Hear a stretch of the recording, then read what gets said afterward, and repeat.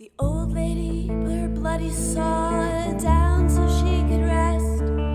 She lit a cigarette and asked which podcast I like best. Well, my favorite podcast is Sometimes Dad is Better.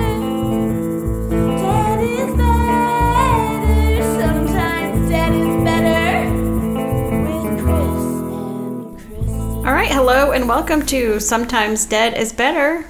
And it's me, Kristen. And me, Chris. And we are a horror movie podcast. And then I try to tie a true crime into whatever horror movie we're doing. You don't just try, you've succeeded. So far, we'll see. I mean, we just failed one time. And I'm still waiting to get stumped. Okay, so this week we have an exciting episode. Do you want to tell us what movie we're doing? We are doing the 2000 movie, American Psycho. Why are we doing this? Well, because I just recently finished the book. Okay, well, I wanted to talk to you about that because I thought going into this that you had read the book years ago at the same time that a lot of the people our age read it. No. And specifically, I remember talking with Amy and Brian, Right. your husband. Right. I guess it was obviously at Barnes & Noble. And we were like, I think Amy was like highlighting passages. Was she really? Yes. And talking to Brian about it, and I was kind of listening. We were all reading at the same time. We were all in college. Well, see, I was only like 19, 20 at that time. Okay, I was 21, 22. Well, it's funny because I just thought you were, I just assumed you read it back then. So No, that was like kind of before I really wanted to, I was like into horror stuff, or I would not have wanted to read that back then. It's probably wise. Yes. So I'm really curious as to your take having read it the first time, because you have seen the movie before. Yes. Having read the book. And for those of you that have only seen the movie, I guess we should maybe preface this by saying that the novel is one of the, I would have guessed, more infamous books the last 20, 30 years. Yes. It's probably one of the banned books from certain places, I'm sure. Yeah. It was hard to get published. Simon and Schuster were supposed to publish it, and then they read it and were like, no. Right. They dropped it. It's written by Bret Easton Ellis, who back then was most known for like Lesson Zero. He was part of the literary Brat Pack, as they called it. He was very young. Very young. These sort of 80s authors that, if you believe the legends, were just all about, cocaine, hookers, just living that kind of life, along with that Jay McHellery. I can't ever say his name, but Bright Lights Big City guy. And now he's kind of known as like I think I read someone online called him a professional troll, which is kind of accurate. He's kind of most known these days. He still writes, but he's very well known for his sort of hot takes and sort of being kind of a professional contrarian might be a better term for him. He's still pretty controversial. Lots of people don't like him. But you said that he was 26 when he wrote this, which is a baby. I've read it exactly one time, and that was easily 20 years ago. And it is still the most horrific, gruesome, over-the-top, violent, crazy book I've ever read. Yeah. Sounds like that's about right. And the movie is an over-the-top, crazy, violent movie, but it is not. It is nothing like the book. Of what the book is. No. So, listeners, I think you need to have that frame of reference so that you know why it's kind of stunning to me that Kristen is just now reading this. Well, the reason I'd never read it before, and then when Brian and I did the Game of Thrones episode, I talked about medieval torture stuff. And so one of them was that they did on Game of Thrones, that they also used in real life, was when they would starve the rat and then put the rat up to someone's stomach. And he said, "Oh yeah, I know about that kind of stuff. I read American Psycho." That piqued my interest, and I was like, "What do you mean? I'm going to go and read that now." Who said that? Brian. I don't know why Brian didn't say no, don't read it, but he just let me read it. He also still owns the copy. That this is his copy. Yeah. And I can't imagine him ever reading this, or if he did. Are there any highlighted passages? There are not. Okay, because that would be Amy's highlight. And then, I asked him, I was like, how did you read this? And he was like, well, it was different back then. It was, when I was younger, I read stuff like that. Now I don't want to. I decided to pick it up and read it. I read it on my trip to Oregon with my two kids. Each one of them lost a tooth while we were there, which is kind of odd. And so when I was getting on the plane, my mom handed me an envelope with their teeth in it. And I said, oh, okay. So I stuck it in my backpack. And then later I realized that I was very lucky to get through security with human teeth Right. and a tattered old copy of American Psycho. I read it on the plane, too. I can't believe I just had that out. Like, I hadn't gotten to where it gets really crazy yet. If I had known, I probably wouldn't have been reading that in public with my children. But I'm curious what place that book has nowadays, like in the sort of, like, people know, I guess people still know about the movie, but there was a while where it was still in the conversation, you know, a lot. Right. Maybe when the movie was being made, that may be why. well, I mean, I read a couple articles about its like 25th anniversary. And when it came out, people trashed it. People hated it. The book? Yes. I mean, I'm sure there were some people who liked it, but most of them called it salacious and, you know, pornography and all that kind of stuff. 25 years later, there's been a lot of articles about it, a lot of people defending it. There was one article that I read that was on The Guardian by Irvine Welsh, and he says it's a modern classic. There was also a musical about this recently. Do you remember that? It was American on Broadway. Psycho? Yeah. No. Or it was a play, maybe? I might have done a play. Matt Smith from Doctor Who starred in it. I don't know much about it, but... So, I mean, it's still continuing. This was like in 2013 or 14, you know? So it's still out there. I had no idea. Oh, so but I wanted to say what Irvine said about it. One of the quotes that he says in this article, and we'll put a link on it in our show notes, is American Psycho holds a hyper-real satirical mirror up to our faces, and the uncomfortable shock of recognition it produces is that twisted reflection of ourselves and the world we live in. It's us. We just don't want to admit it. Okay. This is what he said. This is what a lot of the defenders were saying, Right, yeah. you know? But there's some of that in there. Sure. I mean, I just, you know, we'll talk about it more when we get into the movie. We haven't even done our what have we watching. We still have our what have we have to drink. I mean, This is going to be a big one, too. right. But I have thoughts on Mr. Okay. Welsh's comments there. Yes. Okay, so first 10 minutes in, what have you been watching? What have you been watching? What you been watching, Chris? So I'm excited to announce if you've listened to our Midsummer episode, you'll be happy to learn that I went and saw the director's cut, which premiered last weekend in select cities, including for some reason Birmingham, Alabama. That's great. I don't know if it was just a weekend or two. So what happened was the director of Midsummer, and spoiler alert, I'm going to be talking about Midsummer for like 4 minutes. So if you haven't listened to the episode or haven't seen that movie, you can just fast forward. Check the timestamps on the description. Yes. So the director of Midsummer, Ari Aster, went to some film festival and premiered like this director's cut they did, which has like I think 18 more minutes. It's already a long movie. Wow. So now it's 18 minutes longer. Right. So it's easily comfortable 3-hour movie. And it got a good response at this film festival. So that company, that amazing A24 or whatever it is, released it. That's like the best movie studio. They just don't care. I know. So they released it in select cities, and me and Melissa went, and it's really freaking good. The amazing thing is it doesn't really, I mean, it's such a leisurely long movie anyway. Mm-hmm. The extra 18 minutes doesn't necessarily make it feel that much longer. I guess once you know you're kind of in for a haul. But the stuff they added, it's all good. It does explain some of the questions we had in our own podcast.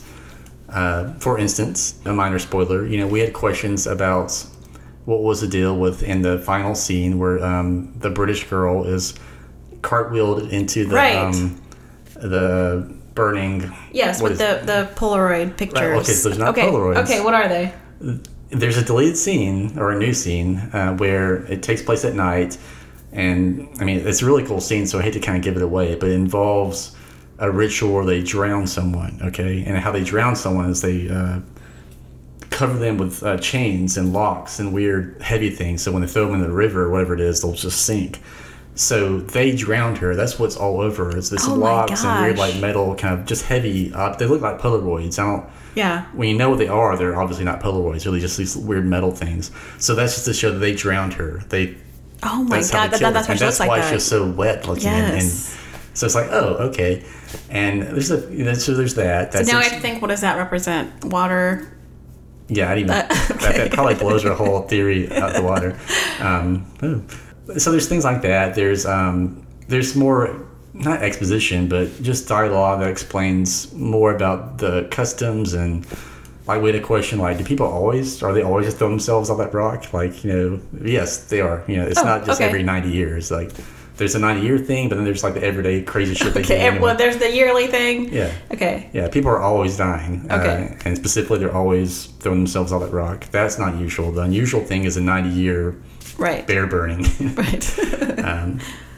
And there's a lot more also, for good or bad, about the relationship. And it helps, you see even more why she makes the decision at the end as far as Christian goes, because he is even more of an ass. Okay. Was there anything else that you noticed, just not in the director's cut, just other things that... Oh, for sure. Yeah. Okay, good. Well, I mean, to be fair, there's some things I don't know if I just missed or if they were just new additions, because a lot of the scenes are it's not like new scenes, just things like inserted into existing scenes.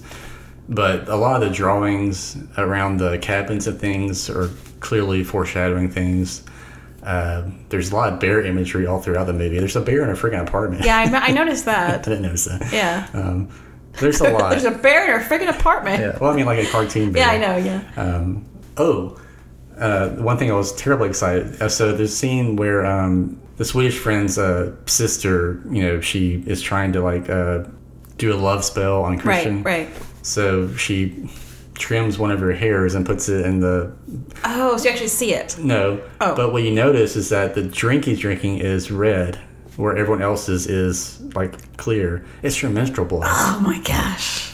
Which is also shown in that painting, or that mural you see at the beginning of the movie. Yeah. There's a lot of shit like that, not explained, if you just kind of, pay a little bit of attention. There's a great, and this is the last thing I'll say about it, there's a great thing you can YouTube.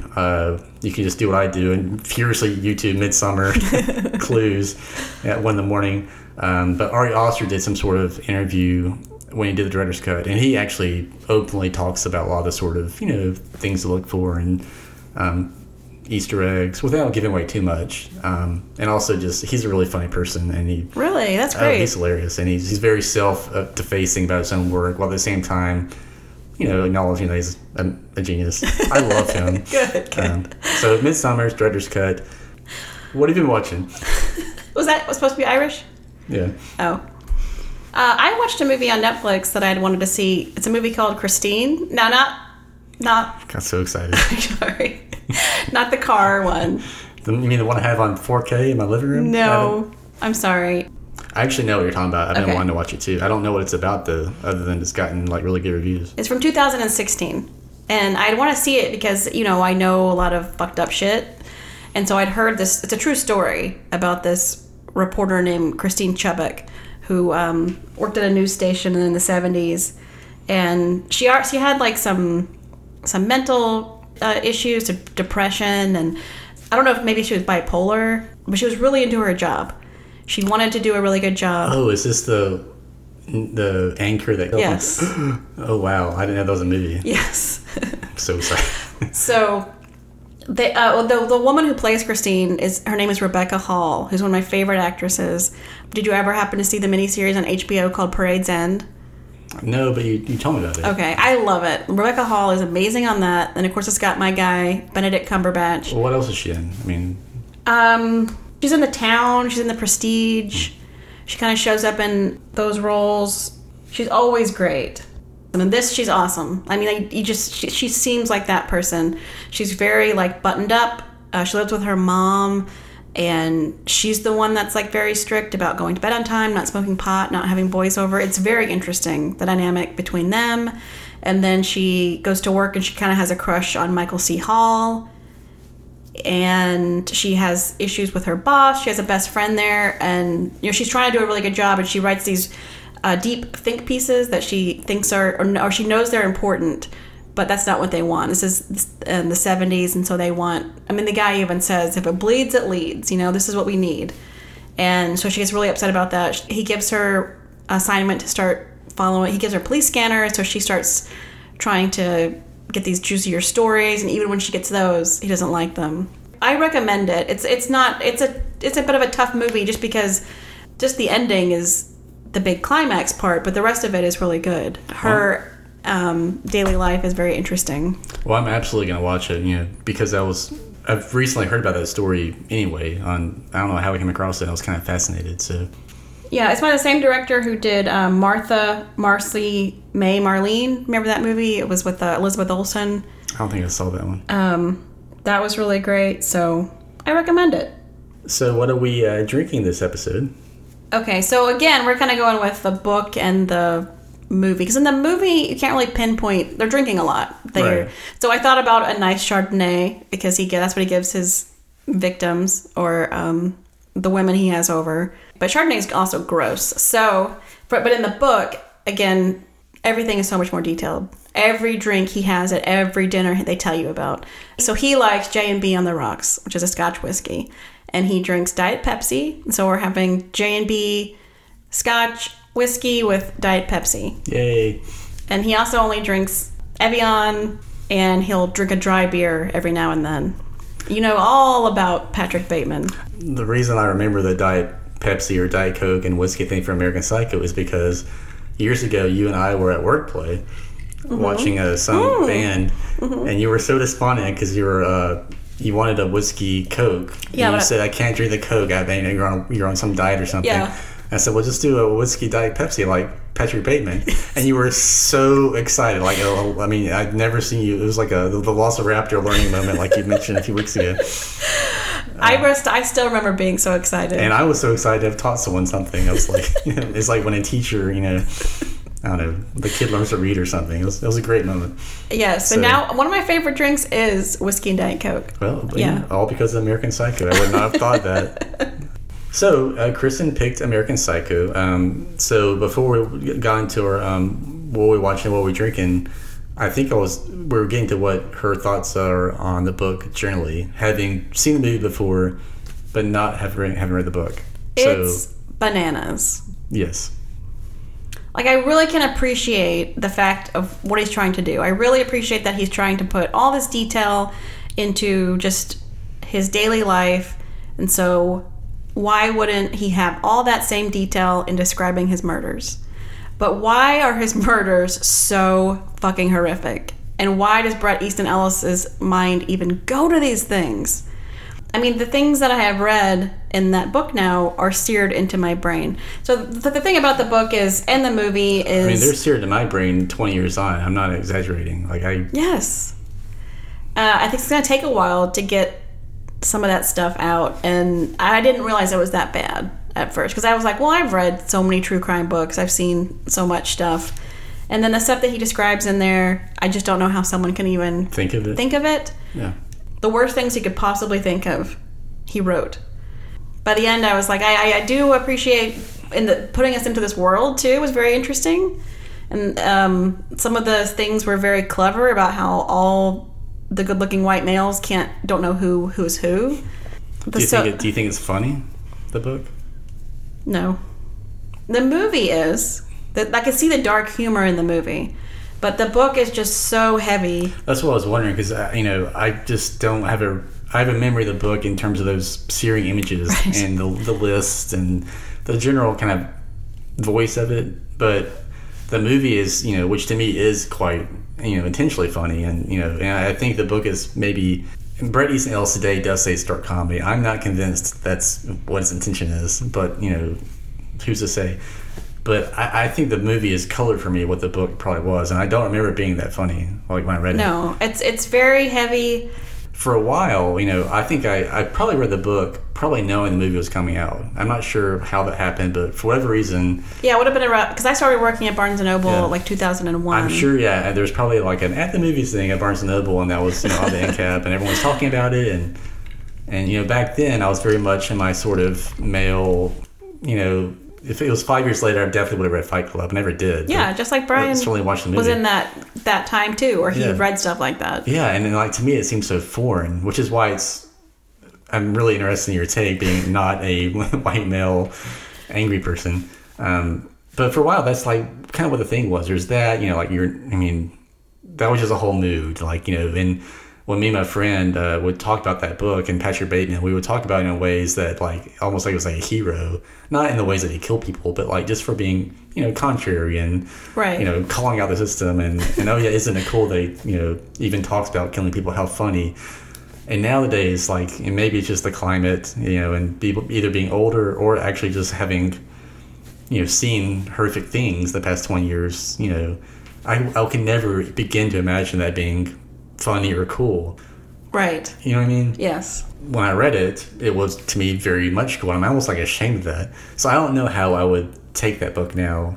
But so I was a little nervous even watching the movie. Part of being so obsessed with the book back then, and obsessed is kind of probably the wrong word, but it did take up a lot of my headspace because it was so powerful. I remember being very disappointed when the movie came out because it just omitted so much. Like, I felt like it wasn't like as hardcore as it needed to be. And now all that is like removed. Like, all I kind of know now is the movie, having seen it like a handful of times for the past decade or so, whether it's on Netflix or whatever. And now there's just like the movie, and I can completely appreciate that on its like own terms, completely removed from the book. Right. So I don't have that sort of color to it. And I think that's like a good thing, because I don't think I would want a filmed version of that book at all. No. At one point I read, and I forgot this, but Oliver Stone was attached to direct that. Oh, really? Can you imagine what that would be like? Oh, my gosh. Leonardo DiCaprio was going to play Patrick Bateman for Oliver Stone. Right. I remember Leonardo DiCaprio was supposed to do that. I didn't During realize. his like post-Titanic need to do something really angry phase that he did The Beach instead, which was interesting but kind of bad. There's a really interesting story about the production of the movie. Like, Patrick Bateman was in it. I mean, Christian Bale, he was the first choice. Christian Bale waited out Leo. He knew he probably would leave. He did. Oliver Stone left. It took years to get this thing made, and Christian Bale, for whatever reason, really wanted to do it. They took a different approach entirely. Okay. Like, I think what happened is Mary Herron, who directed this movie, she's a woman. Right. The book was notoriously, criticized as a misogynist trash by some. Yeah. The violence against the women. Right. Bret Easton Ellis will probably be very proud of that, actually. But yeah, it's a very violent book, specifically mostly 99% against women. And there's a few, there's maybe a gay guy that's murdered too, and a dog. A homeless guy, but generally, women. And yes, it's a satire, but still, it's on the page. It's hard to, get around that. And there's people that are going to read that and miss that entirely. Right? Right. So the movie, to say it waters down material is, that's how I would have seen it back then. But being wiser now, I realize what they did. They kind of reclaimed the narrative, to my mind, and just twisted it a little bit to where it was more clearly satirical. Right. More, I don't know if you could say it's feminist. It kind of is in a way, and it doesn't make Patrick Bateman look good. You know what I mean? Right. Although he does look fantastic. Yes, he does. He gets a little sweaty. Yeah. Sometimes. So I saw all this to say I was very worried kind of about rewatching this again. Like, is this going to be like a sort of movie like you go back, it's something like when you're a teenager. Right. You're like, oh, this is kind of embarrassing. Like going back to like, some early Pink Floyd record, which now I've kind of come all the way back around and love those again. You know what I mean? Like there's things that you just like when you're a teenager and they don't really translate to adulthood very well. And I thought, well, this will be that. Right. And the book may very well be that. I think the book is. Really? The attention to detail that he does. I don't know why I put my hand on the book helps me talk about it.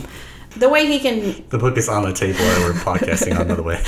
The way he can go from describing these horrific murders to having full chapters about Whitney Houston. Yeah. It's interesting. There's something there, I understand the appeal of it. I just don't think they need to have a chapter called Killing Child at Zoo. It's supposedly the most notorious chapter, having read some criticism of it today. Yeah. We'll get to the movie at some point. Well, in the movie, it's much more ambiguous. Is this in his head? Is it not? That was the question I had, because I don't remember that being a big piece of the book, and feel like firmly convinced it's all in his head. But in the movie, I think it definitely does much more lean towards that way. Right. In the book, I think it's much more ambiguous. I had that issue with the book. Sometimes when I thought it was all in his head, those scenes didn't bother me as much.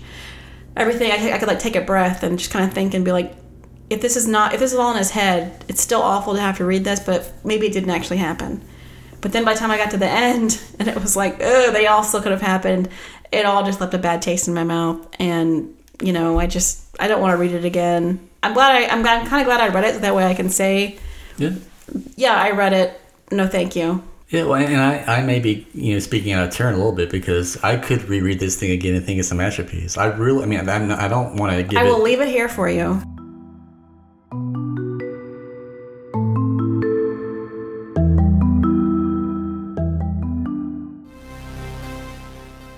there.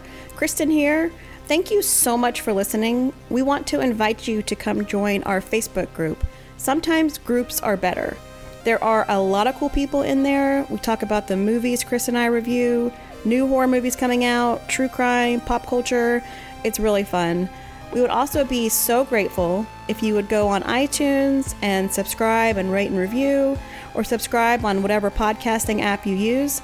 It really helps us to be seen by more awesome people like you, and we want to continue to build this great community.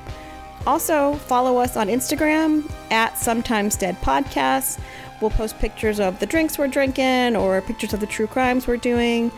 While you're there, follow Gabby Watts, who does our amazing theme song. Follow her band at Gabby Rotts, GABBIEROTTS. And remember, sometimes dead is better.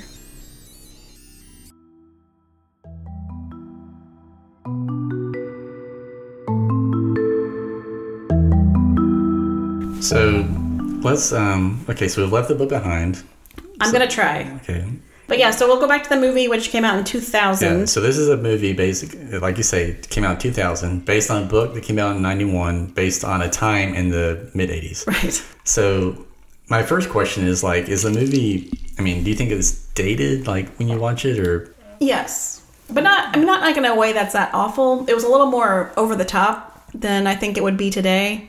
I know a lot of it was supposed to be, not Christian Bale. I never really thought of this before, but I feel like it plays intentionally 80s-ish. I know it's about the 80s, and I don't necessarily mean that, but like even the way that it looks, it has this weird kind of film stock, low-grade 80s movie almost. Does that make sense to you? Like, nothing kind of, it doesn't look like something you all shot 2000, put that way. It clearly wasn't digital. Everything's so blown out. Like, like there's so much, like that first opening montage with the, the making the food, and it's everything's just so white, and it's kind of ugly almost, and it's like a bad, it does stalking. Look. So what I was thinking that it looks like Hannibal, like they're trying to incorporate this beautiful food in with murder, right? And it did look cheesy, but I mean, and then in Hannibal they are able to, even the opening is similar, stark white, and then the wine is what's making the pictures, and it's much more classy. So I see what they're trying to do.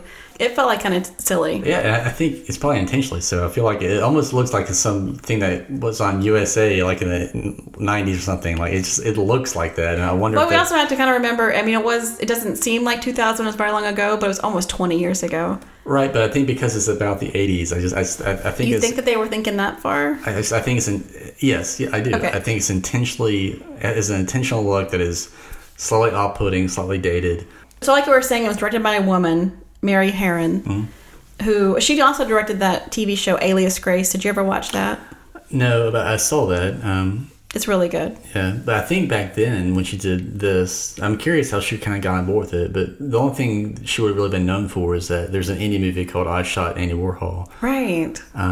Which I think I've seen. I've certainly heard of it, but that was about it. I've heard of it. I haven't seen it. And then, but somehow she got this, which is kind of interesting because, again, there was a lot of people attached to this. Like Oliver Stone, who back in the early 90s or whenever this was, when it was being talked about, he was like the biggest deal. Like, and Leonardo DiCaprio's coming on it, but she was always kind of in the running, so it's kind of interesting that they went with her. Yeah.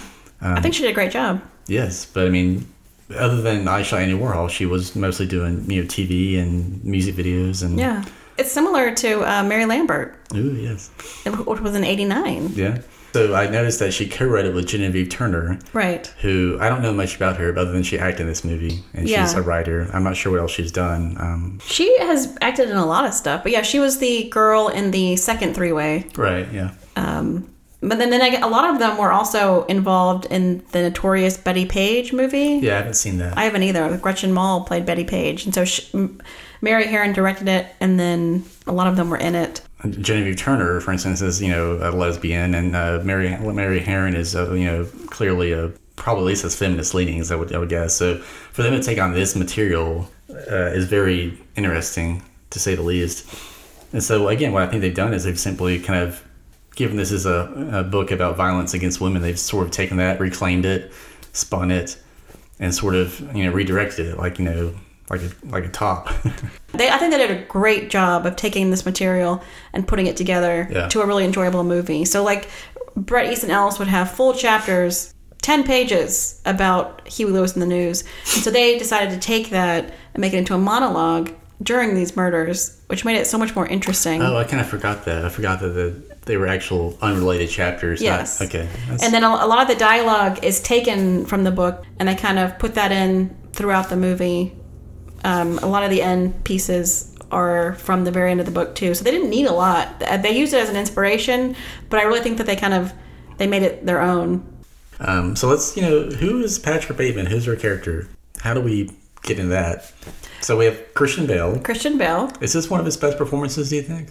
I think so. He's had so many lately. Yeah. It kind of seems from from that Fighter, American Hustle. I still think it's great. Like, even though he plays it over the top, I never think it's like hacky or... Yeah. I think he is so hilarious in this movie. I mean, it's such a good performance. You kind of lose track of how understated and funny it actually is. But right. His line readings in this, I mean, I can call out 10 line readings any given moment that are just crack me up just thinking about them. I'm with you on that one. Or, or, oh gosh, at the end, whenever he's like rocking and a rolling, right. I'm just a happy camper. He's so good at sort of the kind of deadpan, surface level, politically correct, non-speak, like just cool with anti-Semitism, okay? Yeah, which is interesting because in the book, he's a complete racist. He's very misogynistic. That's not as portrayed in the movie as much. Yeah, I think the idea is it's there, but he knows how to sort of speak the language and in a very sort of surface level, he just sort of knows the lingo, kind of like he knows all the songs that Huey Lewis and the News do. Right. But he knows what he's supposed to say. Yeah, because he's obviously a sociopath, right. And so that's what they kind of do is they kind of mimic what everybody else is doing, and they kind of know what to say, even though they don't really feel anything. And we're introduced to Patrick Bateman / Christian Bale, who is very handsome. Although because he's his character, I just cannot be attracted to him in this movie. No, at all. Even though he's a perfect sculpted form.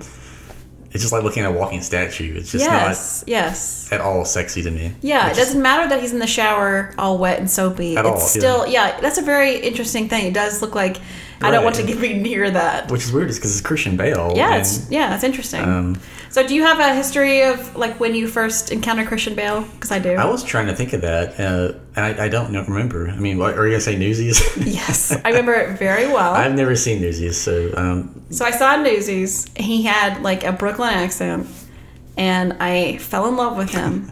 And I found a Post-it note, and I wrote his name, Christian Bale, and I stuck it into my little secret place where I kept all my secrets. Did you just say Christian Bale and nothing else? That was it. That's hilarious.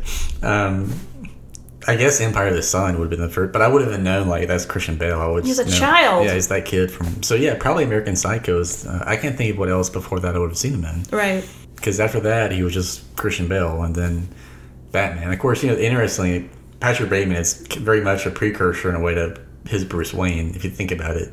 Yeah, They're kind of related. It's the flip side of that coin.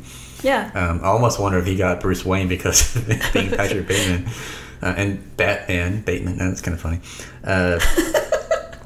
We have Justin Theroux, right? Who's in this scene? Yeah, he looks all like a baby, but he's got his slick back hair, so he looks simultaneously 60 years old. But how is he so much more attractive now? Like, I don't find him attractive. I mean, I guess it's also... I don't think anybody in this movie is attractive. That's a good point. That's a good point. Everybody's so pasty. And part of it is, like I said, the way it's filmed. Everything's so blown out. And, and you see everybody's pores. And, even Jared Leto looked like a little boy who was dressed up in his dad's clothes. Yes, exactly. And is that like on purpose? I wonder. I don't know. Yeah, because even the way he acts like when he's acting drunk, is a terrible performance. He's either really bad in this or he's brilliant in it, and I can't figure it out. Like he's acting like he's more drunk because he wants to seem like. I can't figure it out because Jared Leto. I mean, right around these times, what he was in Requiem for a Dream. Yeah, he's a good actor. Yeah. He's annoying, but he's a good actor. and this is like... And that was another one of my huge crushes, was Jordan Catalano. Right. That was a huge deal for me. But his Paul Allen, which is it? Paul Allen. Yeah. it's the exact way to put it. It's like a 4-year-old dressed up in his daddy's suspenders, and Yes. it's so bizarre to me. And I can only imagine that's like intentional because these people are all just babies. I guess is kind of the point. Well, so another actor I wanted to talk about was it's in the book and he's in the movie is Lewis Carruthers, who's in the movie played by Matt Ross, who is the closeted homosexual. Yeah, he's that guy in Silicon Valley, I think. He's in a lot of stuff. Yeah. Yeah, he's very familiar looking. But I didn't think about it at the time. Because I had just read the book, I knew Lewis Carruthers was the closeted gay guy. And then in the movie, he's already, like, playing, like, stereotypical, like, he's, like, very flighty and, like, he's holding his hands. It's like, are you okay, Patrick? I mean, it's offensive, right?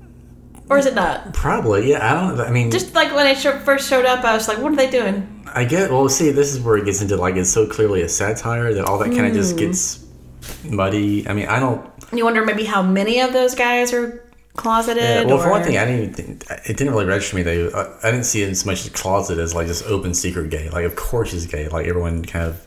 Right, but maybe, yeah, I guess when I watched it, I kind of forgot that, Patrick's, like, surprised by that and then played that hard music. Like, the movie, like... I feel like very much having fun with that. I don't remember at all how that's presented in the book. It's similar. Bret Easton Ellis himself is gay. He's also an asshole. I didn't know that. Yeah, he's gay. He's this is why he's such a frustrating figure because he's a contrarian. Mm-hmm. He's very misogynistic, not just because he talks about killing women, but just in things he says. Like women can't be directors. He'll just say things like that, and then like. Let the Twitter world respond. Maybe he just wants the attention. I think that's very much it. Okay. But he also has very insightful things to say about, just culture and that type of thing. But he's also a gay man who's, I think he's dating like a 20-year-old. There's just all these things. They're playing up the homophobia amongst the guys. So to someone like Patrick Bateman, it would appear like he's like that, sort of mincing and... for all I know, he's not even really coming on to him in his mind. I guess that's probably pretty clear, but but you had this sort of unreliable narrator too. So right. Well, so I guess we didn't explain that much about Patrick. So Patrick is a very superficial person. He likes to work out. He's very specific about what he eats, what he wears, what he uses on his body. So you have the opening montage in his apartment is sort of the perfect encapsulation of all that. Think about that opening montage. 1,700 times in the book. There was a whole chapter about the different electronics he has in his house. Yeah, I mean that the facial routine scene is kind of terrifying in its way. It goes on. Yeah. Just, it's exhausting to even think about. Christian Bale actually did that every day on set. Of course he did. But all that also kind of it just sets up his control issues, and I think that's great. I think it does a great job of showing how much control he needs. And then that translates into the control he needs over the women or whatever type of murder he's trying to. So I don't know if you need to get into the psychology of this, but we talked about a lot of serial killers on this podcast, right? Sure. And so, and we're going to be talking about Mindhunter sometime soon, right? And so we know that there's a profile for these people. We know there's a profile for serial killers. They hunt in certain ways, or they have certain people, or we know that Ted Bundy liked dark-haired young girls. There's specific victims that serial killers choose, right? Yeah. But with Patrick Bateman, none of that's there. Bret Easton Ellis is probably way more interested in the metaphor versus the actual logistics of him being a serial killer. Yeah, but it's also more interesting to me that he's just a psychopath in general. Forget about him killing people. But it's like on Mindhunter, Anna Torv character, when she's introduced, she was studying psychopathy in was it in Wall Street? And Powerful People, yeah. Powerful People. And that, there's the book of Sociopath Next Door and that sort of phenomenon of the sociopaths in high spheres of society. I think there must have been some genesis to that. And I think it had a lot to do with not necessarily these people are serial killers or violent or anything like that, but just psychopaths or sociopaths. Well, but this is just complete insanity. They're in the book also, he microwaves a jellyfish and tries to eat it. It's really he says that the ATM is talking to him, which comes into later. Yeah, that's taken to the absurd for sure. But the genesis of it, I think, is kind of interesting. I would love to know, and I'm sure there's some story out there about what sparked the book. But I think it could be rooted in this, which is nowadays a pretty common talking point, which is, sociopaths or psychopaths walking amongst us.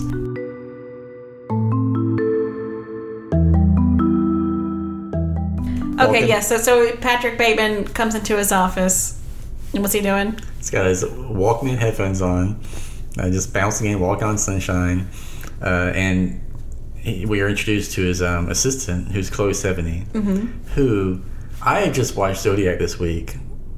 She's playing a very similar character. Chloe Sevigny is oddly good at these very demure. Yeah, isn't that interesting? Which is so against type for her, knowing that she's Chloe Sevigny. She's fabulous by all accounts, and but she's actually really good at these kind of demure, sort of meek roles, which is weird, that she's so good at that. But she is so good in this movie, and I also get right to my talking point. Her is that she's like the only person in the whole movie that appears to have any curiosity, empathy, or thoughts about anyone else in the movie. Yes, like she kind of has a crush on Patrick Bateman, I guess, but she also seems genuinely curious about him and asks about his life, and I think that's why he is so confused by her.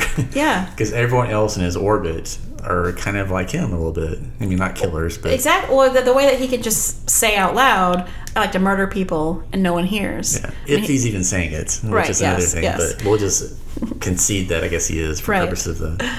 Or he's drawing pictures of a murdered woman, and everyone is in their own worlds, and no one is paying attention to anybody else. Or it's because she herself is not a sociopath, right, and is in tune with maybe the world around her. She would notice him saying that, had he actually said it to her. But I think that's ultimately why he's so... I don't know if confused is the right word, but just doesn't know what to do with her, doesn't know what box to put her in. He can't kill her. He can't sleep with her. He can't really demean her the way he wants to. Although he says awful things to her. Yes. Is that what you're gonna wear? Whatever he says. Yes. You're prettier than that. It's very Mad Men in a way. But if you think about Mad Men is supposed to be based in the 60s, the late 60s, and then in the mid 80s, it's still nothing has gotten better, especially at that time with that money and all that kind of stuff. But when you really think about it, she really is like the only heart in this movie. Yeah. I would think, and not in some like maybe like the prostitute. Yeah, maybe Willem Dafoe a little bit. Why he is so smiley? Why is he so smiley in this? I just love him. How did that man become a famous actor? He's so good in this. I know he is. Did you hear the story about how he was asked to prepare for this role? No. Okay, well, not how to prepare for it, but how to play scenes. So I read today that Mary Herron told Willem Dafoe in every scene he's in with Patrick Bateman, which I guess is pretty much all the scenes he's in. He's told to play each scene 3 different ways. So she has all these different takes. So one way, Willem Dafoe thinks Patrick Bateman is killing his people, or killing Paul Allen specifically. One way, he does not think that at all. And then one way where he is just, I guess, split or something. And so he shot each scene with him 3 different ways. And then she cut it. No. Yeah. So there's why... You don't quite know what his... That is fascinating. Yeah. So if you watch it, and I read that after watching it, so I don't quite know how it plays, but there's definitely different... No, I can definitely see that, because there's times whenever he'll ask him, like, where he was, and he'll be, like, inquisitive, like, really? Is that where you were? And then some scenes where he's like, well, then I guess you're good. Yeah. And I think it's the same lines. Do you want to talk about the business card scene? Yes. Because that's a classic. It is. Just the way it's shot too, and the tension that they're able to build in that, and then after the scene, you're like, oh wait, they were just talking about business cards, right? I didn't notice this until when I watched it again, but they all have the same job title. Like I didn't notice that. What was it? They're all vice president, mergers and acquisitions. Oh, there's amazing. 10 of them. That's amazing. And they also spell acquisitions wrong. I don't know if that's supposed to be a typo or just a joke, but they spell it wrong. But yeah, when Christian Bale is so freaking funny at this, but when he gets Paul Allen's business card, he can barely touch it, and he sort of falls out his fingers. It's so good. It's like, oh god, that off-white. My other favorite, I'm just kind of non-sequitur, but when he's in the Cleaners, Patrick Bateman, and he runs into his, the lady that wants to, I don't know, see him on Saturday or something, and he's so funny, but like I don't know how he thinks to do this, but like the lady says, "Oh, are you free Saturday?" And he checks his watch, Says, oh no, that's not going to work. I got late. Like the information is available on his watch something. I mean, Right. now it would be, I guess. Right. But this is a funny moment. No, there's so many little things, or like there's or the way he plays it so well. We finally asked Jean out, who is Chloe Sevigny, and he says, "Where do you want to go?" And she said, and so she's thinking about it, and he just looks back down at his newspaper. Just like little things like that are so good. And then she says Dorsia, and you can see his lips tense up because he knows he can't get a reservation there. Yeah. He's so good. I want to watch it again now. Yeah, I really like the scenes with the first scene, especially with Willem Dafoe, where he has a dinner reservation with Cliff Huxtable. Yes. He's so like transparently bad at lying. And Well, yeah, and then his excuse is always, I have to return some videotapes. Right. I remember when you guys were reading this book at Barnes & Noble, or when the movie came out, I guess, actually, because there was a time when Amy and Brian, they were working in the cafe, and so we write things on the chalkboard, and so about the gelato, they wrote, "Don't just look at it, eat it." Oh my god. That's terrible. And then after that, they weren't allowed to write on the blackboard anymore. Another funny thing though about the their office space is that none of them ever at all seem to be doing like any kind of work ever. Like like Christian Bale just sits in his office and listens to his headphones and makes dinner reservations. And reads his magazines. Right. And does the crossword puzzle where he fills it in with bone and meat. Right. And bonused. You can't imagine like if you open his briefcase to be like that scene from The Simpsons where just like an apple falls out.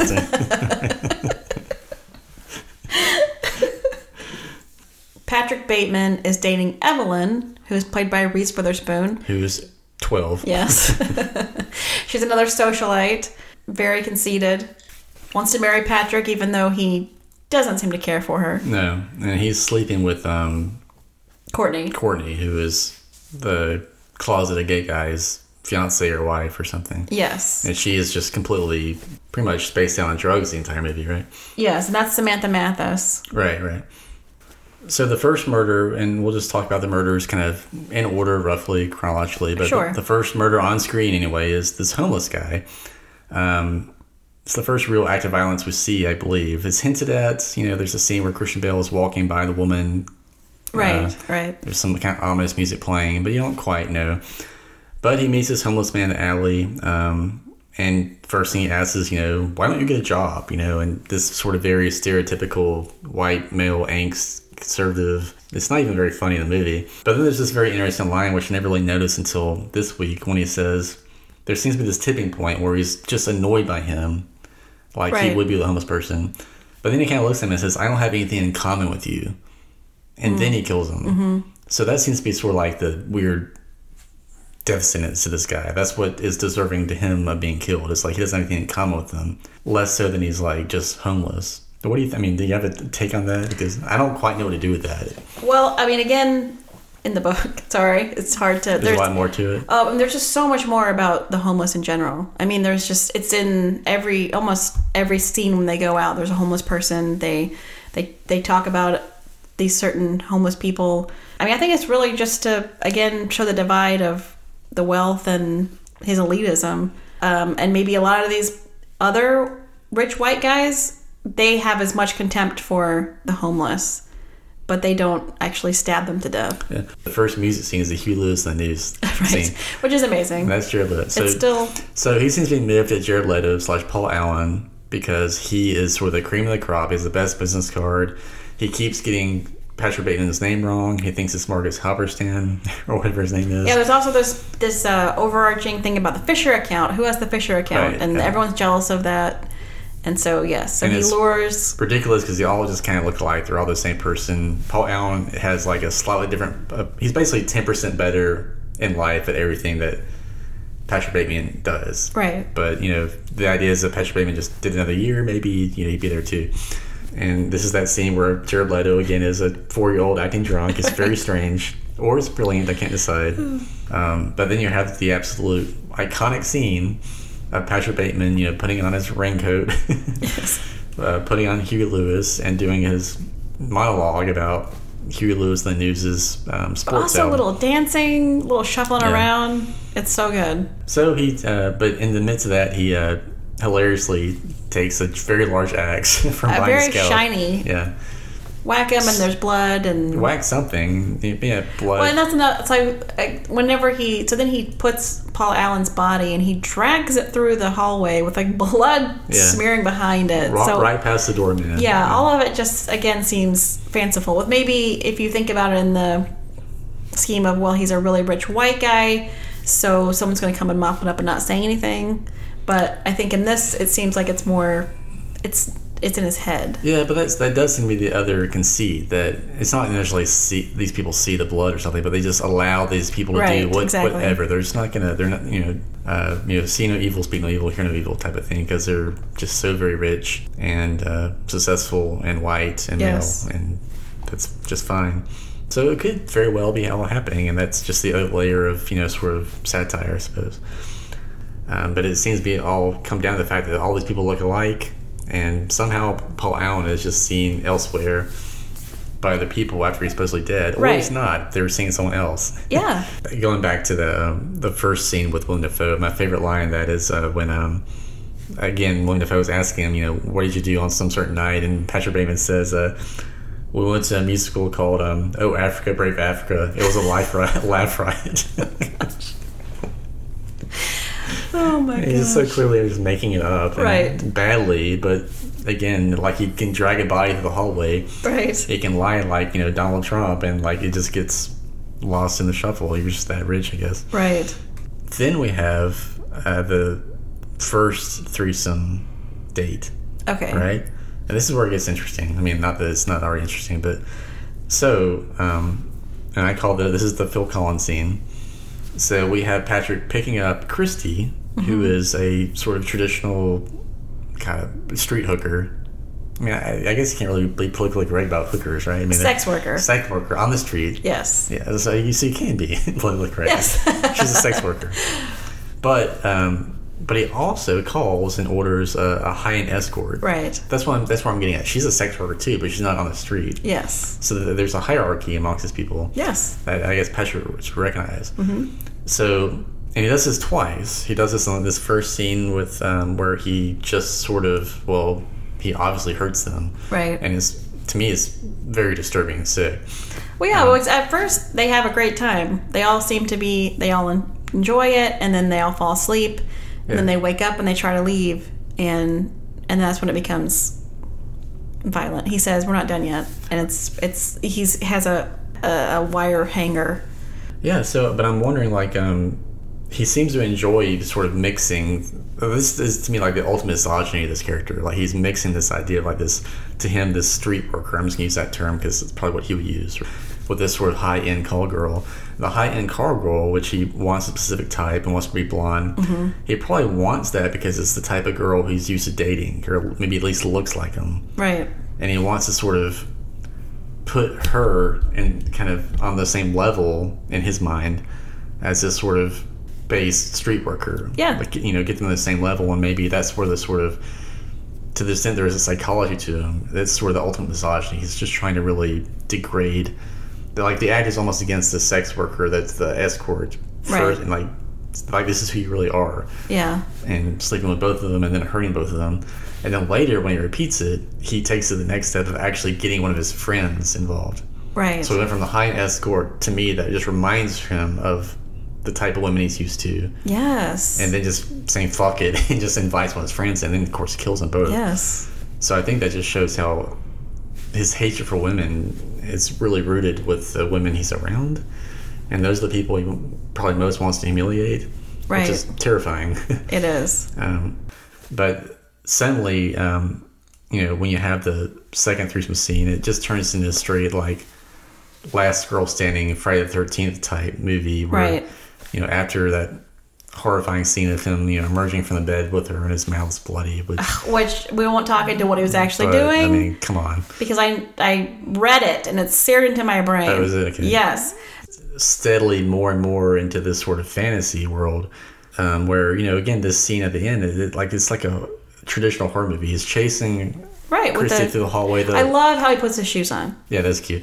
But with the chainsaw, and then before, of course, before that, you have all like the bodies dropping out of closets, Right. and like 10 bodies, and that's straight out of Friday the 13th. Yes. Like it's the scene where the last girl standing discovers all the previous girls he's killed. It's literally that scene. Yes. Which is they're hanging in the closet. Yeah, and I don't know if doesn't sound like this in the book, maybe, but it's pure horror film fantasy. And this is a guy that does sit-ups watching horror movies, and so it very much seems like, okay, this is pure fantasy. And that aside from the fact that you can't chase someone through a crowded apartment building with a chainsaw and not be caught. I Right. know it's not that kind of movie, but you have to have some sort of, She's banging on doors, Right. and then the chainsaw is already loud, and then she happens to get hit with it. I mean, yeah, it makes it much more fanciful. Yeah. So then there's like, okay, so there's two things. He didn't kill them at all, or maybe he killed them, but it wasn't like that. That he just sort of elevated into his mind to where it's like this, like last scene of a horror movie type thing, or it's completely just in his head, and they don't. And who knows? But I mean, I think at the end when they have Chloe Sevigny going through his book and he sees all the drawings. yeah. I think it makes it seem like it's more like it's still a fantasy. Yeah, but you could take that two ways. Maybe he's drawing what's happened, Like that's how he likes to remember them. I mean, that's a thing, like on Mindhunter, the guy draws. The BTK killer draws his. Yeah. So that's how he used to take it. Oh, that she's discovered like evidence. But I guess it also says, even if he's killing Paul Allen, he's killing his friend in this world, that even in his high end world, everyone is so involved with each other that if he murders one of them, no one will notice. But yes, and so also he can take the sex workers from the street and no one's going to miss them either, because like I talked about before, that book The Lost Girls, which is about a bunch of sex workers who had gone missing in New Jersey, and no one noticed. I mean, the police would not take it seriously because they were sex workers. Their families were advocating for them, but they were like, well, sorry, they chose this life. So maybe it is that he actually was doing these. God, I mean, I know it's supposed to be ambiguous, but this last rewatch in particular, I just feel certain it's all in his head, but I could be wrong. Yeah, because I think they make it more of a point when he talks to his lawyer that he just had dinner with Paul Allen in London. I think you're supposed to take it more as like that did actually happen, as opposed to thinking into it. It's like, but the guy, he doesn't even realize he's talking to the right person. Yeah. So how can you take that? Yeah, I know. You're not supposed to know. It's pointless to really, I guess, land on any one thing. But I guess let's get to the end. We have this what I would call this pure fantasy scene. Yes. First he tries to feed a cat. Right. Okay, to the so ATM. Let's lay the groundwork. The main fantasy part is that he found a kitten, and the kitten let him pick him up. In Manhattan. Yes. Yeah. I mean, maybe kittens roam around Manhattan, but I was disappointed when this was filmed in Toronto because I was trying to look for but anyway. Oh. It is funny that I never really picked on this, but he works in one of two identical office buildings. Oh, interesting. And so that's like when he goes in one of them, the security guard, he goes like, "Hey, Mr. Smith," and again doesn't even recognize him. He's just in the wrong building, and some other guy that probably looks like him works in that building. Right. He shoots him for that reason apparently, but then he just goes back out and goes to the right building, which is where he actually worked. But they're identical. Yes. So that's kind of a funny idea. I mean, I guess maybe back then the Twin Towers would have kind of been the analog, but it is kind of a funny conceit that not only are these males routinely not recognizing each other. Nobody does. But it's just the whole world that they live in is like set up to where like everybody's like interchangeable. It's like a Radiohead song. I don't know. But yeah, so you have this prolonged fantasy scene where he starts out going to an ATM, and the ATM he pulls a gun out to shoot the kitten. Well, the ATM asks him to feed him a stray cat, which is straight out of an X-Files episode, if you remember. Yes. So first he tries to feed the cat to the ATM, which is really funny. He tries to put it in the slot. And then he pulls a gun out of who knows where. And again, fantasy. I mean, it is a comical scene in the movie. Like if this was in the book, I bet it would have been described differently. Well, isn't there something dark like and that heavier in the book or some? He says that that the ATM starts talking to him. He also references having kittens and puppies at home that he wants to get home and torture, and all of it. I know it's awful, but there's nothing like this, especially when you see it, especially after the performance. This is making the book sound very funny to me. I don't know. Oh, God. There's cop cars. He blows the cop car up. Yeah. This is when he runs into the wrong building. Yeah, but even the cop car explosion, I feel like that happens because that's what he would have seen in the movie. This time, I guess, an action movie. Right. Although even he does seem kind of surprised by it. But in the book, he shoots a saxophonist first. The police officer sees him. He somehow gets in the police car. He drives the police car. He crashes it into a deli or something. It's similar. And then it's the same. It climaxes with the same... teary phone call. Yes. The same crazy phone call he makes to his lawyer. Admitting everything. So yes, that's definitely either the high point or the low point of the movie, depending on how you...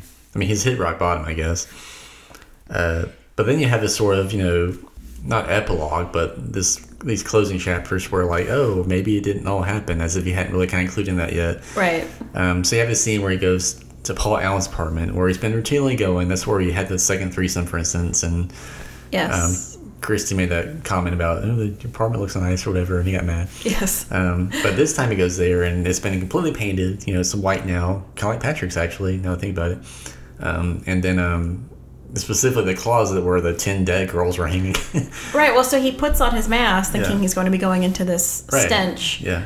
Well, yeah, so like maybe even if Patrick Bateman wanted to admit it, nobody wants to hear it because they don't want this to be part of their world. Yeah, and there's this great line that or two lines I never picked up before, which seems to be almost like the button of the movie that the filmmakers are commenting on, but where the lawyer says, after Patrick's ranting, the lawyer finally says, "I don't find this funny anymore."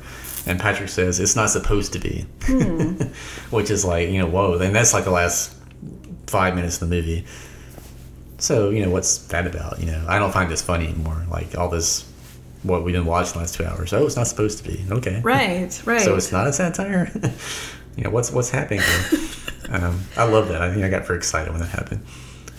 But that's kind of the end. You have that scene. You're left with some ambiguity. Patrick sits back down with his friends. They make some commentary about Ronald Reagan being a psychopath, as you do. Right. And that's... They all seem bored again, just with their lives. Yeah. I like the one line where the guy says, "Do we have reservations anywhere? I'm not even hungry. I just want reservations." Right. They're kind of just settling back to their routines, and Patrick's kind of back among them and, invisible again. And that's kind of that.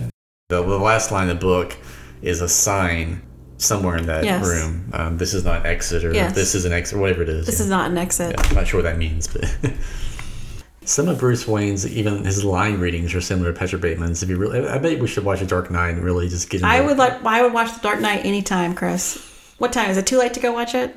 I think again, I was kind of worried about rewatching it, but I think it actually gets better as I rewatch it.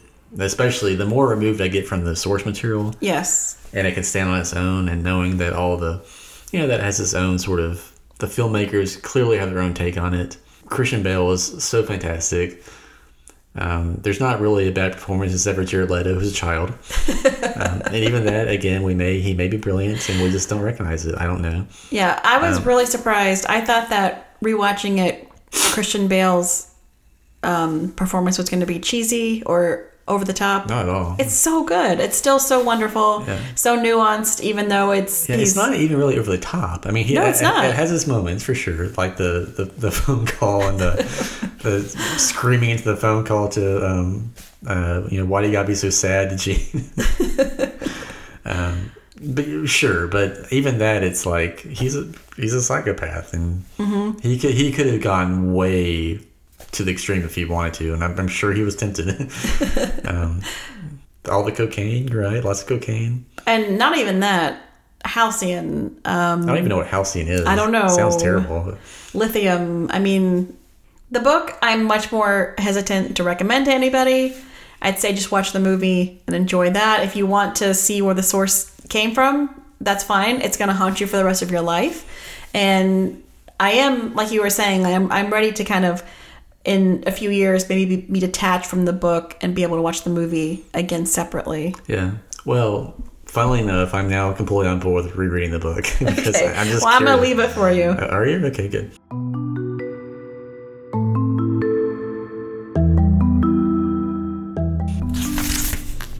Okay, Chris, it's time to put down the book. You can't read it yet. Okay. Okay, so I'm a little afraid to ask, but I assume you have a true crime for this one. I do. Yeah, well, please tell me all about it. So there's a few true crimes that disturb me too much. Right. One of them is the Snowtown murders that happened in Australia. One of them is the toy box killer, and one of them is this one. The toy box killer. Yeah. That sounds really intriguing. It's pretty awful. Okay. But I figured we're already like down this path, so we might as well just go ahead and do this all with this episode. Okay. Okay. And this is going to be like, if you want to know like the real details, like what Bret Easton Ellis would have written about this true crime, then you can look it up yourself. So I'm not going to do all the details Okay, good. the way he would write it. So it's kind of like, if you want to know what actually happens to that homeless man in the movie American Psycho, in the book, you can go read it. We're not going to tell you or read you the passage or that. So it's kind of like that. Does that make sense? Yes, yeah. So it's still going to be very disturbing Right, but you're not going to do the full Bret Easton Ellis treatment. because there's so much that it goes into it. It's absolutely insane. Okay. Well, am I to at least assume that, do you think Bret Easton Ellis would have heard about these murders, or are these just murders that are similar to... This is a murder that happened in 2012. Oh, okay. Okay. So first of all, let me back up a little bit. The first time I heard about this murder was, I'm a little embarrassed to say, was on a podcast called Sword and Scale. And I actually referenced it in our Hereditary episode. If you remember, it was the murder about this sleepwalking killer. I do remember, yeah. And so since then, like, a lot of bad things have come out about... I read your Twitter feed on Okay. that. I didn't quite get it, but I'm curious so- what the controversy was. Well, I always thought Sword and Scale was a bit too exploitive. They played too much like audio they probably shouldn't have. He went way too much into detail about things that I think he was just doing it to be salacious. And so there's some episodes I skipped, but I still listened to it, even though I felt a little guilty. And then things started coming out about the actual narrator, Mark Boudet. Is he the podcast host? Yes. Okay. And so he would send weird things to young girls. He got on the My Favorite Murder Facebook page and like trolled people. He's kind of a douche. Then there was an episode where he played the entire 911 call of this boy. He was like 14, and then his dad was killing his mom, and he played the entire thing. And then the actual, now he's a man, I guess, he called Mike out and it was like, that is offensive to me. I wish you would take that down. And he like made some snark comment to him.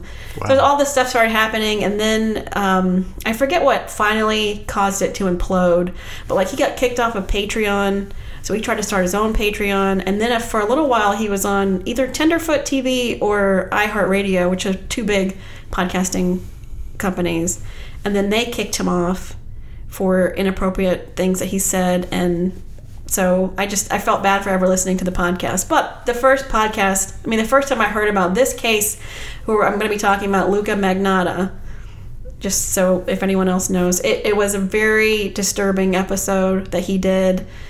I wouldn't recommend going back and listening to it. But some of this is sourced from Sword and Scale. But what's stuck in my mind, like from the stuff that I read in American Psycho that is stuck there, I can't help it. Some of it might still be in there, but Well, that's actually quite appropriate then. Problematic text that we're kind of yes. looking at. Yes. Okay. Sword and Scale is done. Oh, it's over? Yeah. Canceled? The network dropped it, and then I think he got so mad at everybody that he just said fine, and he quit. I don't know what he's doing. Interesting. That'll be us in 5 years. Well, and to kind of refresh myself, I went back and listened to another podcast. It's called True Crime Garage. It's two male hosts, but they're much more respectful of people and especially the victims and disturbing cases like this. So I went back and listened to it. They have a 2-part episode that I would recommend. So yeah, well, I mean, you've mentioned the name already, but I can tell you I've never heard this murder. So. Okay. So we're going to start in 2012 in Canada, believe it or not. They're so friendly up there. Yeah, you'd think. Jun Lin was a 33-year-old Chinese exchange student living in Canada. He was going to school for computer science. His family described him as an outgoing, bright guy, very family-oriented person. And unfortunately, he started hanging out with 29-year-old Luca Magnotta. Then one day in May of 2012, June disappeared. So we'll go back and we'll talk about Luca. So Luca Rocco Magnotta was born... What a name. Well, he made that up. Yeah. His real name was Eric Clinton Kirk Newman, which is still quite a mouthful. I mean, yeah, but I mean, was he ashamed of his presumed whiteness, or I mean, what's going on there? I don't know. Well, yes, he was, because he would lie about saying that he was Italian and Russian, and he changed his name. It was Vladimir at one point. He changed it, and then he ended up... Say his real name again, Eric Clinton Kirk Newman. So Eric Clinton, Bill Clinton, Kirk, Captain Kirk, Newman, Paul Newman. That's like the widest possible name. Eric Clapton. He was born in 1982 in Ontario, Canada. Okay. So after graduating high school, he started stripping and working as a male escort. Cool. Even working in some porno films. He's a cute guy. He likes to stay in shape, getting into Patrick Bateman territory. He was obsessed with his looks and his body. He tried out for multiple TV shows, one called Cover Guy and one called Plastic Makes Perfect. I guess those are Canadian shows anyway, so we wouldn't know if they went to air, but he bragged about the plastic surgery he had. He constantly took selfies, just all the time. He would Photoshop himself, so that's very much Patrick Bateman, only without the success and the money. It's amazing to think what Patrick Bateman would be like in our current times with Twitter and Instagram, and oh my gosh, that'd be terrifying. I would love for them to do an updated one. I know everything's being remade and updated. Yeah. Well, I say that it probably is like a parody Patrick Bateman Twitter account or Instagram That's true. account. But a new movie though, whether it's it's been almost 20 years. Yeah, based in nowadays. In our Once Upon a Time in Hollywood episode, we talked about the Manson murders. Yeah. I remember this article that came out that someone made up if Twitter had existed back then. Oh, that's great. It was fascinating. So they were like, so-and-so tweeted, I heard a gunshot at this time, and kind of going through social media and how it would have reacted. It was very, very brilliant. All right, so this is where he starts to get evil. So he befriends a 21-year-old mentally handicapped woman. She essentially has the mind of a 12-year-old. He gets her to open credit cards for him and stole over $10,000 from her. He gets arrested with fraud. There's also some allegedly he sexually assaulted her and filmed it, but for some reason that was dropped before he went to trial. So he was charged with fraud, given 12-month probation, and told that he had to take medication for schizophrenia. And so then he was released. Update, there is a Patrick Bateman Twitter account. There's actually several, but they're not very interesting. They only have one follower. They're not doing a parody. They just apparently really like Patrick Bateman. No, what's that we supposed to do? We need someone smart to do that. I didn't look very hard, but that's what showed up pretty quickly. So Luca gets out, or no, he doesn't get out. He's just on probation. He's still out there. He makes several, over 50 to 100 fake online profiles. Can you imagine keeping up with all that? I have 3 Instagrams, and it's hell. Exhausting.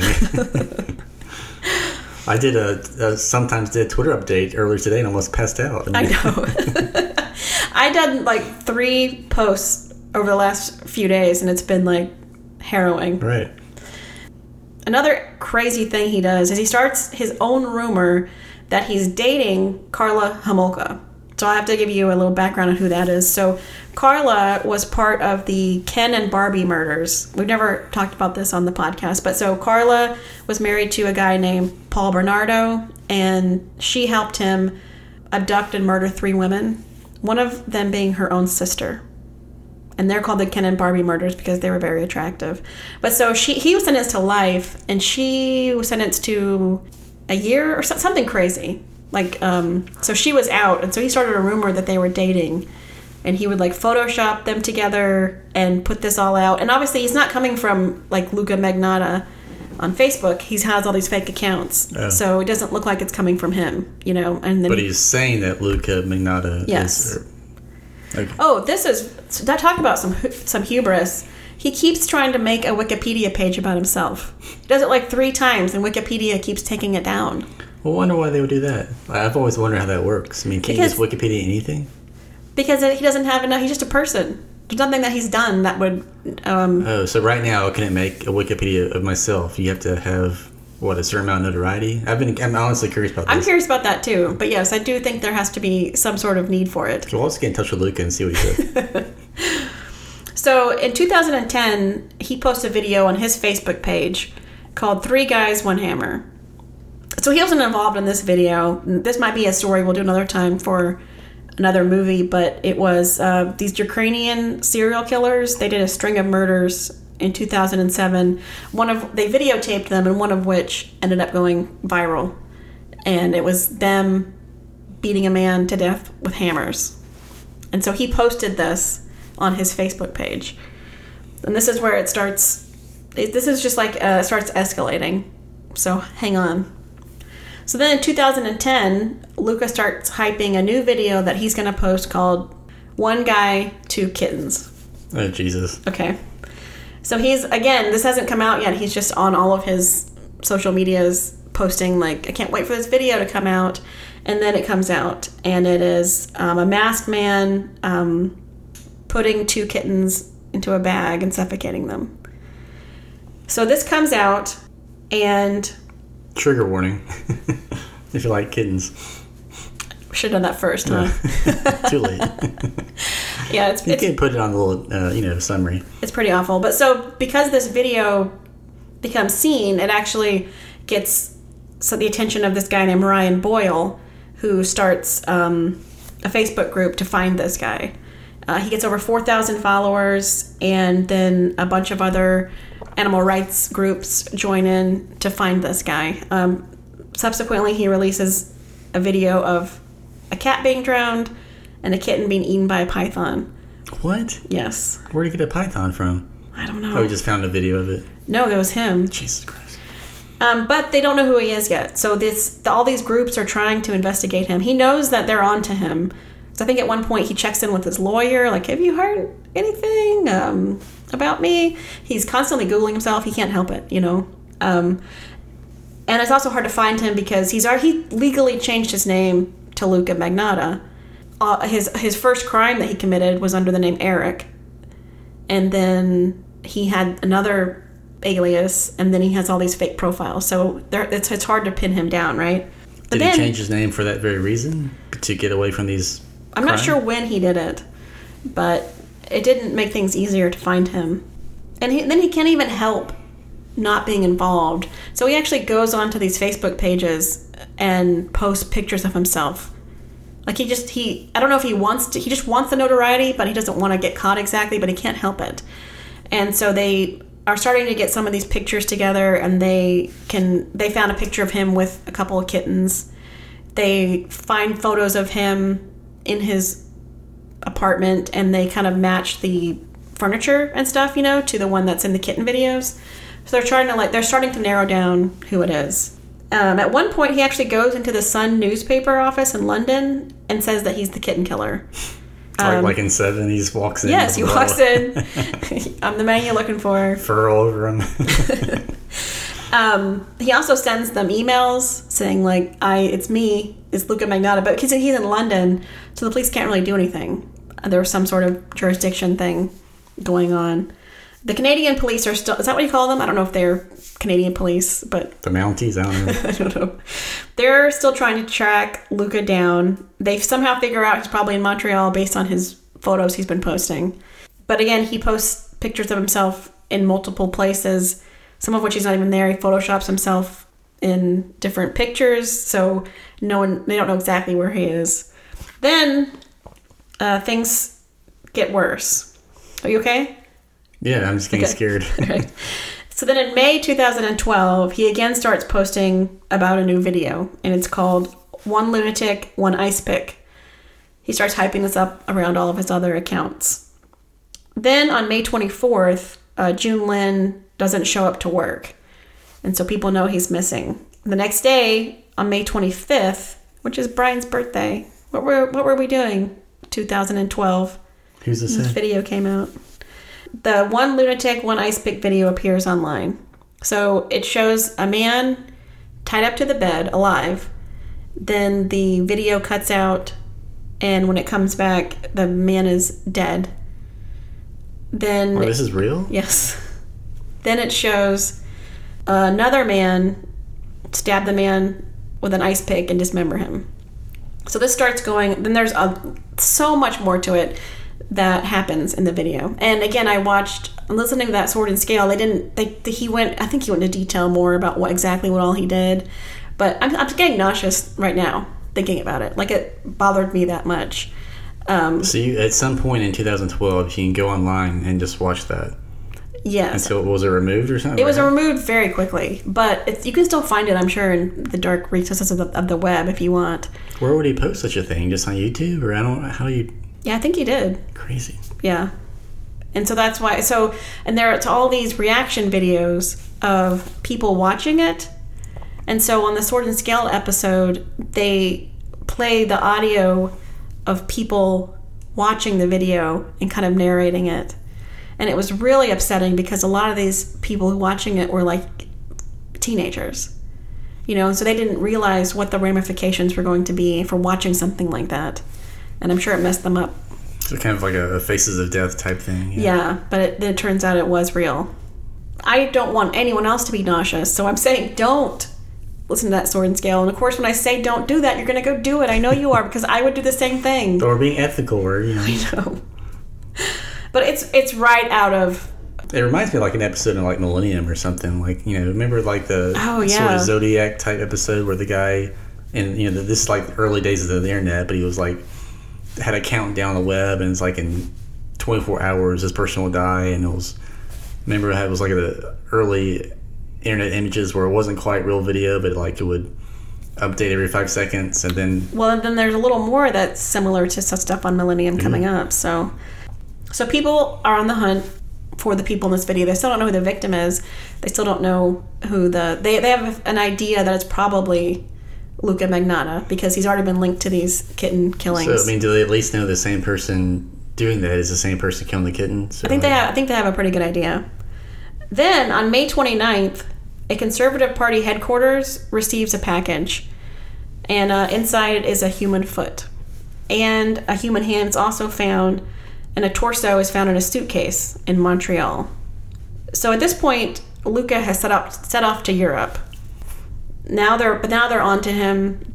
Video of him, and they figure out that Lin is the one who's missing, or June Lin is the one that's missing. And there's surveillance video of them together going into his apartment.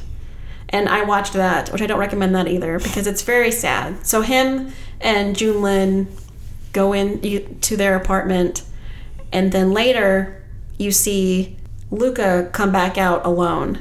And the creepiest thing is he's wearing the shirt that June Lin was wearing when they both walked in. And then they show a lot of him going to the garbage cans, and he's throwing away things. Well, not to skip ahead, but why did he do that? Other than him being like just a psychopath, but like, was there a reason he decided to kill that guy? Or no, he was essentially like Patrick Bateman. He was schizophrenic, a borderline personality disorder. Apparently his father suffered from the same thing. But so finally on June 4th, he's found in Berlin in an internet cafe because he's Googling pictures of himself, and he's Googling articles about himself. So somehow they're able to track it. It's all very high tech. Yeah. In True Crime Garage, they describe it pretty well. They were able to track the something on the something, and then they can see that he's looking up himself, and so they're able to find him. And they're also using surveillance, and so someone saw him there, and so they're able to get him. So he's arrested and extradited back to Canada. In the meantime, on June 5th, 2 packages come to 2 Vancouver elementary schools. One contains a human foot and one contains a human hand. Jeez. So on July 4th, about a month later, they find Junlin's head in a Montreal park. By July 12th, they were able to confirm that all the body parts were from Junlin. So wait, what do you mean? He just left his head in a park? Like, yes. Not like in a garbage bag or something, or just like staged, or? I don't know. Oh, and also in that video, the surveillance video, there after he's already murdered him, he's come back out wearing Junlin's shirt, and he walks by a mirror and stops and like checks his hair and then like looks like checks his body out. I mean, is that not from American Psycho? That is. Ugh. So he was, like I said, he was diagnosed with borderline personality disorder, paranoid schizophrenia. The court believed he was insane, or I guess there they call it the Crown. But it still seemed like he understood right from wrong. You know, like he tried to dispose of the body.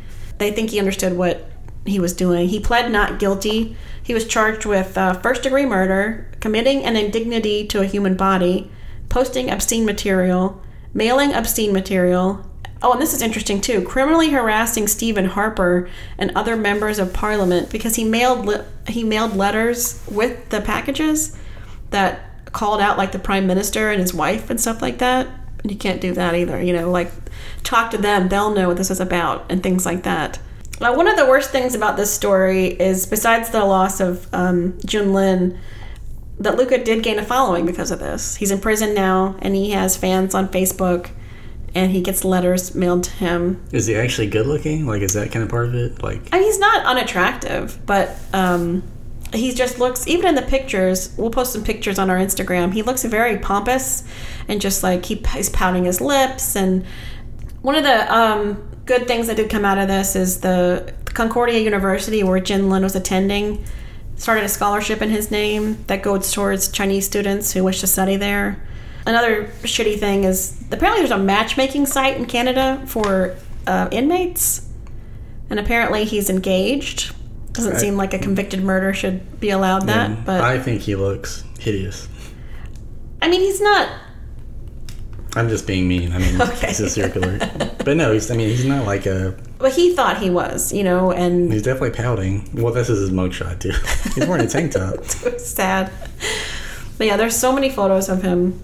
But Junlin just looked so sweet. I mean, were they together? I mean, was he gay or like... Luca was bi, and then I think Junlin was gay, but he wasn't out to his family, I don't think. So they think they could have been dating, or they could have just been friends. I'm not sure. Oh, I forgot he was a porn actor. Yeah. So okay. Well, I mean, he's a twink.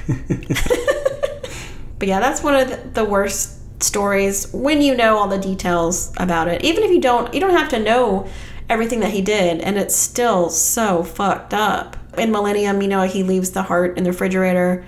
Also in American Psycho, there's a reference to him mailing body parts to people. Yeah, when I look at him, I'm looking at some website. It's not what I'm imagining. He seems like he's a kid. He looks like a kid. Yeah. I think he was 29, but he didn't look. He looked so much younger. And so that's Luca Magnotta. Now you can scrub that from your memory, and don't look up any more. Stop.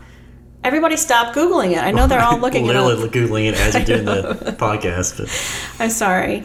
I apologize. it's interesting. I mean, it's... I wonder, like, do you think that was way more notorious in Canada? Because I've never heard of that. And I've heard of some of the things you've said. And that seems like something I would have at least... I'm sure it was, because I don't know how many serial killers there are in Canada. But it does, you know, when you think of Canada, you do think of sweet, kind people and maple syrup and Justin Trudeau. So I don't know. Right. All right. So I guess that's it. Canadian Psycho. And fuck toxic masculinity. Right. Any other thoughts we had on American Psycho or anything like that? No, I thought it was interesting how you mentioned the Joker movie. Yes, before we were potting this, whatever the phrase is, the Joker movie, which today just won some sort of major award at some Venice Film Festival, and this is the Joker movie starring Joaquin Phoenix. I've not seen it. No one's seen it except for, I guess, critics. But apparently it's just a hotbed of controversy because it is an American Psycho type movie, not in the sense that it's about serial killings. I mean, maybe it is, but But it kind of comes from a certain similar mindset, which is, a white male rage, grievance-based film, sort of taking out his anger on the world, and in a real world where we have mass shootings every other week, right, performed mostly by white males, people are kind of suddenly raising their eyebrows at this type of movie coming out now, even if it's obviously a comic movie, right? But apparently, this movie takes pains to remove itself from the sort of comic booky type.